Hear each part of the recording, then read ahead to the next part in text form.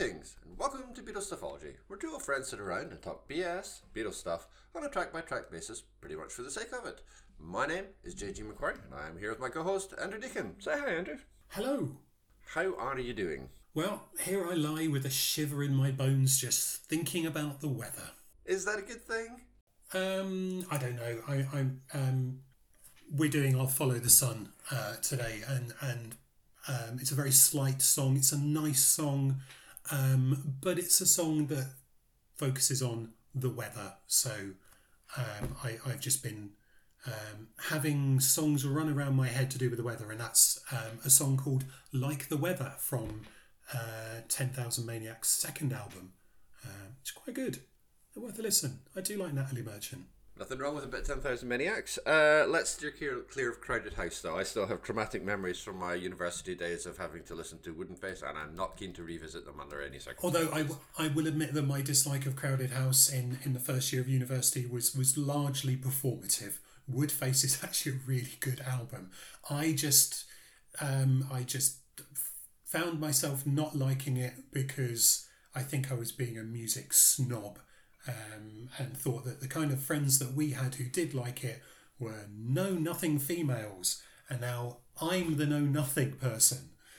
So I apologise, everybody. I was wrong and being an arsehole on purpose. Excellent, good. I'm sure literally none of our university friends listen to this, but okay, at least they'll be basking. The non-listening people will be basking in the glow of that non-apology. Lovely, right? Okay. I'll Follow the Sun. Yeah. It's rather nice. It's a rather lovely song. I really like it. I'm not all that sure how much I have to say about it, which is a bit of a problem. But yeah, it's a really lovely little song. It's a really pretty little song, and it's very nicely put together. So I think it's a song that would have been better put out on a release, say late 62 or early 63. It's kind of got a feel of something that they could have worked up into a song that would have gone quite nicely as an accompaniment to, say, Love Me Do. It's got that sort of pleasant rhythm that feels quite sweet. There's sort of vaguely innocent lyrics, even though you could argue that they're kind of like a Paul version of some of John's you know what, I'm going to be all right, or we don't need each other kind of thing. It just feels that perhaps in 64 it is what it is, which is filler that they put in because they didn't have enough original songs. And we do know, and you know, we are nothing if not a podcast that revels in trying to find something different to say, but there are times when we have to say the obvious, and that's, you know, as far as we're aware, McCartney wrote this in 59, and there are tales of him in the house in Liverpool on the piano, etc, etc, etc. And it kind of feels like a song that someone might have written at the start of their songwriting career. I think that's fair. Although, having said that, there is a degree of sophistication to it, which kind of belies that fairly early start. This isn't, unlike the last song we were talking about, rock and roll music, which is just a 3-chord sort of whack. There's a bit of work in this, and it's not just kind of very standard chords. There's a C add 9th, a C 7th, an F minor 6th, a D minor 7th. So there's a bit of work going into the musicality of it. It's not just as straightforward as like an EAB sort of thing. So there's a bit of work, and you can hear that. The fact that it's a very kind of pretty melody, and the fact that it's a very kind of charming instrumental. The instrumentation is very charming. I mean, you can feel those little enhancements coming through. I think you're absolutely right about saying it maybe belongs on a slightly earlier album. I can imagine it being a I mean, you mentioned "Love Me Do," but I think it feels very of a piece with something like "Till There Was You." It's that kind of ballad. It's a very traditional kind of song, and I don't mean that as a slight in any way. But the Beatles have kind of moved out of that environment now, are certainly transitioning away from that direct style. It's not to say it'll never come back, but it's definitely one of those aspects that feels of the past rather than of the future. So I've got two things that come out of what you just said. Two things. Bingo, tick. First things first, would you be able to say which bits are 59 and which bits are 64? Do you know? Not off the top of my head, no. Okay, 'cause I'm wondering if the the harmonies, that section might be more of a later addition, for example. Okay, I would think so. The second one, I know that McCartney has said that he considers it a ballad, but I'm trying to work out what is it that makes it a ballad. Is it just perhaps the romantic element to it, or is it the rhythm? Is it the pace? I think the sentimentality of it leans into it being a ballad, and it has that sort of slight. I don't know if the lyric is heavy enough to be able to bear the word of the narrative, but it has a narrative feel to it, even although lyrically it's actually kind of interesting from a lyrical perspective. It's somebody who hasn't left yet, but clearly is planning on it. One day you'll look to see I've gone, for tomorrow may rain, so I'll follow the sun. But the implication is he hasn't actually gone yet, I guess. So that's kind of a slightly interesting perspective, especially from somebody. It's that future nostalgia that we've spoken about before, isn't it? Yeah, exactly. McCartney writing about something that may happen that we might possibly regret, like on Things We Said Today. Yes, precisely that. It's exactly the same perspective in that. And so I think that sort of narrative position kind of leans into its sort of balladry. Yeah, it's relatively slow. It's sentimental. It's very sentimental, actually, and rather wistful. And I guess those elements sort of push it into sort of ballad territory.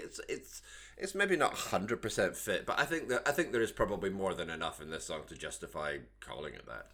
Fair enough. I mean, I would put it in the camp of songs that, on the surface, seem very sophisticated and clever, but then if you start to look at it in a little bit more depth, you realise that actually it's not. It's all surface. But that's fine. That's again, often one of my themes, isn't it? That the best lyrics are ones that sound as though they've got something to say, but don't put them under too much scrutiny because you'll remove the magic. This is very much in that camp, and that's fine. That's fine. That's what we're after. We're after something that's going to last 2 minutes, take us away from a very average cover of rock and roll music, and take us then hopefully towards something that's going to finish this side a little bit better. He said knowingly. Okay, maybe not. But it's the idea is there. And at least it doesn't have the same kind of menacing edge that a Lennon lyric would have had for the same kind of thing. We're not stalking, we're not looking through someone's window and seeing them with someone else. We're talking about a little bit of regret. Okay, I lose a friend, right? And you'll realise at some point that hey, I would have been really good to hang around with. It's not saying it's going to completely wreck our lives, or I'm going to be absolutely miserable and basically throw myself off the nearest bridge. It's nice, but that sort of thing is also very teenage poetry, isn't it? Why do nice girls hate me, kind of thing. Yeah, exactly. But yeah, that the fact that it doesn't have that more dark edge serves the song very well. I mean, you say that it 2 minutes to get us away from whatever. If this doesn't even manage to scrape 2 minutes, it's 1 minute 48 seconds long. It's incredibly short. But I think in this case, I think that's probably the right call. I don't know that adding a bridge or a middle eight or something would add an awful lot to the song. Its charm is in its simplicity, and its brevity kind of adds to that. I think, like you said, if you dig into it too far, it kind of it cracks a little bit. But because it's so short, there isn't that much time when you're listening to it for that to occur. Whereas if it went on, I think maybe the sort of flaws in it might become more apparent. But because it's very compact, it's very short, it's fine. It goes by, and it kind of glosses over what could otherwise develop into sort of more issues for the song. So in that sense, like, its brevity is actually very much its strength. And there are some notable things going on. I think the guitar break works really well. It's very simple, straightforward, and apparently the only take on which an electric guitar was actually played. So that's quite interesting that they threw it in. It worked, and they thought, "Yep, we're going with that." It's very much the kind of song that you can imagine slapping your thighs to, or maybe playing some spoons or forks as percussion. Which, you know what? Well, not the spoons and forks, but the slapping of the thighs turns out to be, real. But you can talk about Ringo in a moment, and the harmonies. The harmonies add to that kind of misty-eyed nostalgia, sentimentality as well. It sort of the Lennon's line underneath gives it that kind of hard-edged sense of regret. McCartney's line over the top sort of suggests that broken heart, if you like, although the lyrics don't quite say broken heart, but it's implicit. Yeah, the two together in that respect, it works really, really well. Whether or not I could say any more about each of those things, I think really I've probably said about as much as you could, because it's 1 minute 50 of nice things but not great things. I should say something nice about Ringo, given that I was critical last episode, and his thigh slapping is top tier. I don't think there's any question about that. Nice thighs, Ringo. Nice thighs, exactly. It's what he's known for, old thighs, Ringo. It's and I peace and thigh. I completely agree with the harmonies as well. I think they're lovely. Really, really effective. It's a gorgeous little guitar solo from George. Really kind of pulling out the bag on a song that didn't necessarily deserve it. I do really like the fact that it's an electric guitar as well. It stops everything becoming too twee. I think if it had been like a flamenco or like a Spanish acoustic, it would have sounded it would have been even more like something like Till There Was You. And it would have been, I think it might have been a bit cloying. But that electric guitar just helps to cut through that slightly, just gives it not an edge. That would be far too strong a word for it. But it just adds a little something without it just falling into the kind of the tweeness of a classical guitar. That's really nice. That's it. There isn't anything else on this song, is there? Well, I mean, I do think it is worth thinking in a little bit more depth about the sun and the rain, for example. The Madness song. Thank you very much. I was hoping you'd pick up on that, because of course in this song it's rain and then sun. Anyway, that refrain comes up quite a lot. Tomorrow may rain, so I'll follow the sun. Now I'm interested in the fact that the first time it says for tomorrow may rain, which is a little bit more, sort of teenage poetry kind of thing. Like let's try and sound a little bit more sophisticated before we then move on to but. So it's interesting how he's constructed that first verse so that it's a case of, this is why you'll see I've gone, because tomorrow may rain, so I'll follow the sun. See what I mean? It makes no sense when you think about it. It makes no sense. Although I will read you a quote from someone who tried to make sense of it, and I don't think it makes sense, but he's tried to make sense of it. But the thing about this is, it's interesting that we've got that for tomorrow and then some buts. But then actually after we have one day you'll find, we're on about the third verse. After the first, a lot of the harmony, we go back to that again. But then we get, tomorrow may rain, so I'll follow the sun. Which I think, okay, that's changing your audience a bit there, Paul. But, that's fine. Perhaps you've gone for the Till There Was You style of of approach. Here's one for the older people, but we want to throw in some of that younger language, just so we can have that appeal to everybody. I may be overreaching there. That's fine, but the whole rain and the sun thing, I think it's hilarious. I'm going to read you a quote from the book A Hard Day's Right by Steve Turner. Now, I haven't read the book. It may well be an excellent book. It has very, very good reviews on Amazon. But someone has put this quote into genius.com for this. And it says, Paul knows that stormy weather may hit his relationship, and so he makes plans to follow the sun. A selfish song in a way, because it doesn't consider how the abandoned girl might find her own sunshine. It was, nonetheless, an accurate reflection of Paul's romantic life. Well, there's a that's a sentence. Well, I mean, it's two actually, but yeah, I know what you mean. Yeah. Okay. I mean, it's not the first person to observe that there is a degree of selfishness to this, a degree of maybe solipsism. Is that too big a word for this? I don't know. I think. It's definitely not pathetic fallacy, which is almost what Steve seems to be suggesting, really. Pathetic fallacy, which of course is the bane of every GCSE and A-level English teacher. Possibly the most misused term by the young people of today. So, it was a dark and stormy night. Right, okay. All right, so, okay, we'll start with that, and I'll not going to get into poker again. We did that on the last episode. We're not going to raise you, but I'll add to it with this little thing. It's a newspaper headline, and then the strap that goes with it. So, Britain loved the Beatles because they sang about the weather. Headline from 2015 in the Daily Telegraph. The article's by Sarah Napton. Out of 308 songs penned by the Fab Four, by the way, penned by I love that. That's such great journalese. Fab Four as well. We can't say the Beatles again. We've used that in the headline. So of the 308 songs penned by the Fab Four, 48 brackets 16% make reference to the weather, comma, wait for it, researchers found.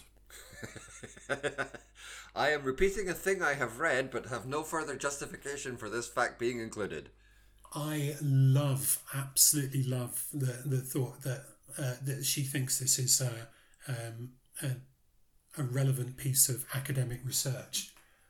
Well, it turns out it is a piece of academic research. Now, I'm not sure if you're aware, dear listener, Daily Telegraph is not a newspaper that I find myself reading unless I absolutely have to. And online, thankfully, I mean, there aren't any circumstances in which I absolutely might have to. We're going Who's forcing you to read the Daily Telegraph? Unless you read the Daily Telegraph. I can't be bothered to create an account in order to read the rest of that article, and I think there's a paywall anyway for the Daily Telegraph, so I'm certainly not going to be reading that. However, cut to the chase, University of Reading. Is there a rhythm of the rain, an analysis of weather in popular music?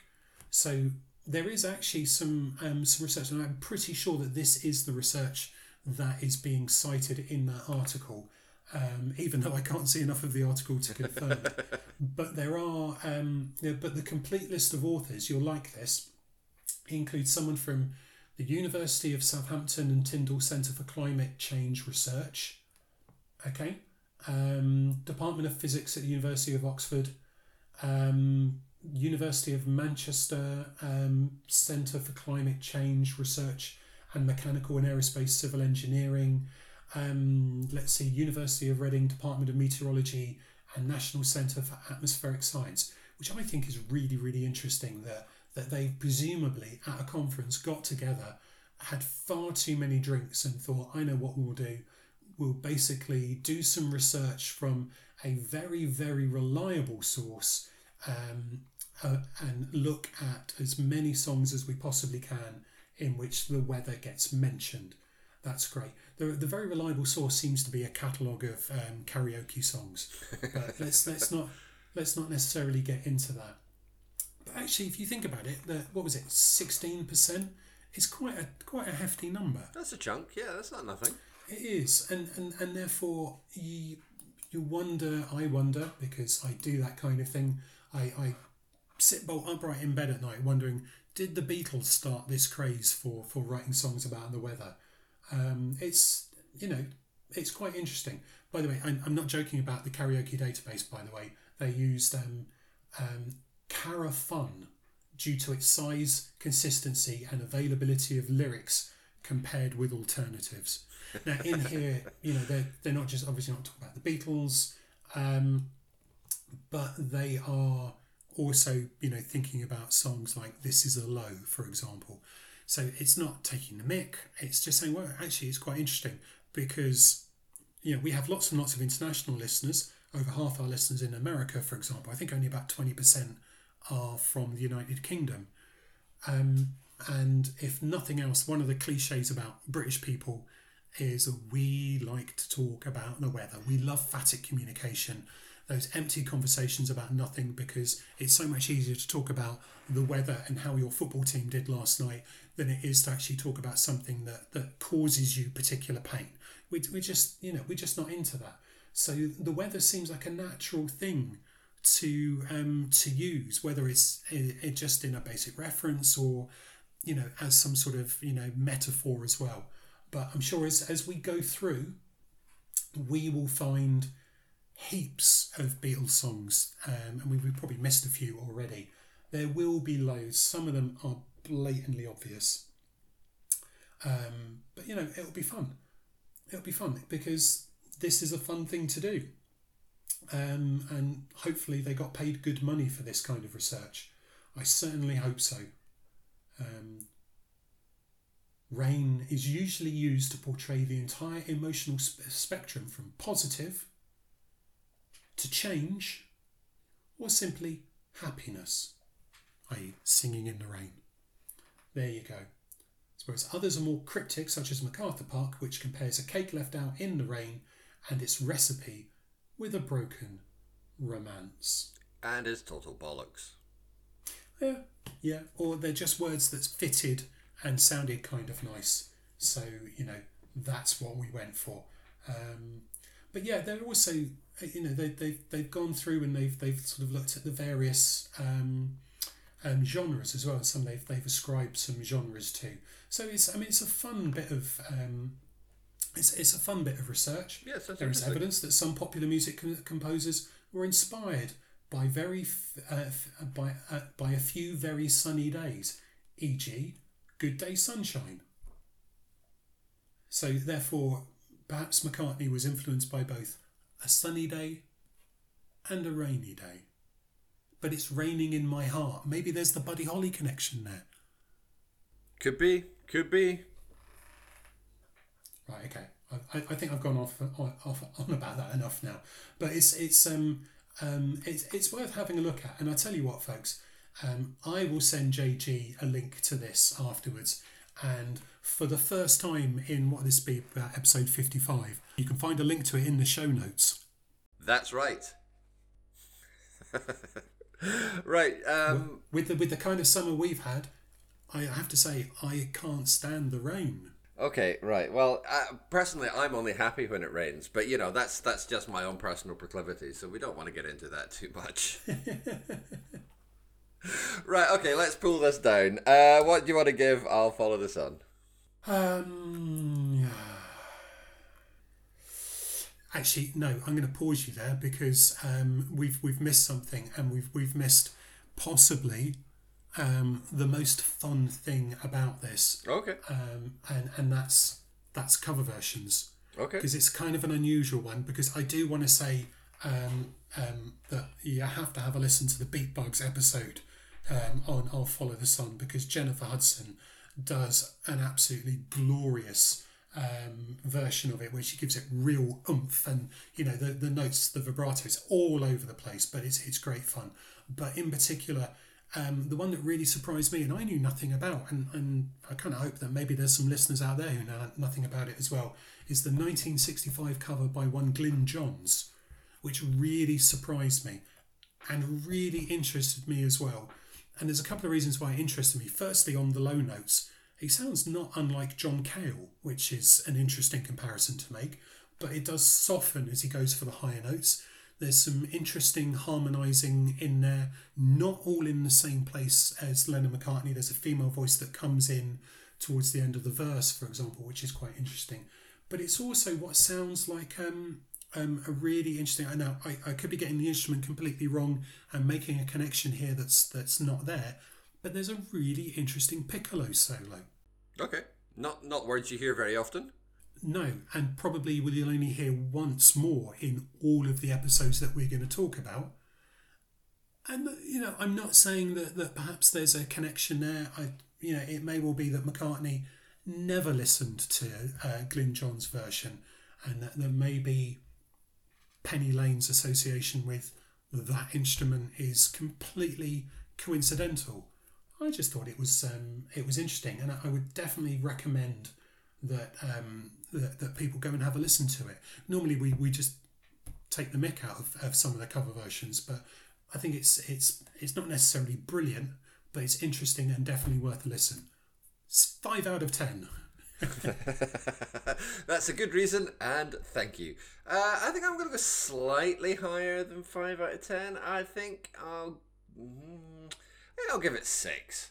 It's fairly minor. I'm being mean.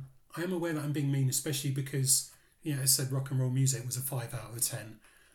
But they're both slight in their own way, and they both, even though said that this should transition you from rock and roll music towards the greatness that comes afterwards, it could have done with some more work.